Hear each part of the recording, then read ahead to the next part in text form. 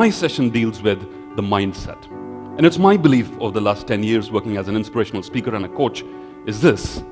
I've always believed that the mindset is always more powerful than the skill set. Do you agree with that? The mindset is more important than the skill set. How many of you know people who have the skill set but don't have the mindset, right? And you know they could do great things if to go with their skill set, they also had the mindset, right? Because as the old saying goes, think big and your deeds shall grow. Think small and you'll be left behind. Think you can and you will. It's all in a state of mind. Life's battles don't always go to the stronger or the faster man. Life's battles don't always go to the stronger or the faster man, but sooner or later, the person who wins is the person who thinks he can. But sooner or later, the person who wins is the person who thinks she can. Mindset. To me, mindset is more important than a person's education.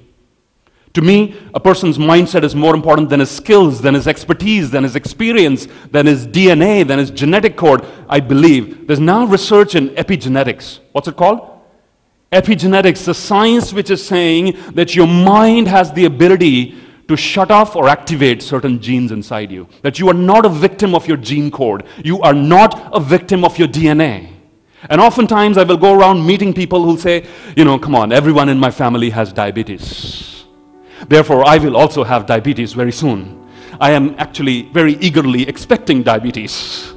And I would rather be very upset if I don't get diabetes, because it's the mind, the science of epigenetics. When I was in San Francisco last year at a conference, I met this lady who said that your mind has the ability to shut down certain genes. They'll remain within you, but they'll be shut off because your mindset is more powerful than anything else. What is a mindset? A way of thinking, a collection of your beliefs accumulated over a period of time, right? Which drive your behavior and decide how you act, right? What's the key words here? The last 3 or 4. Decide how you act. Your mindset decides how you act.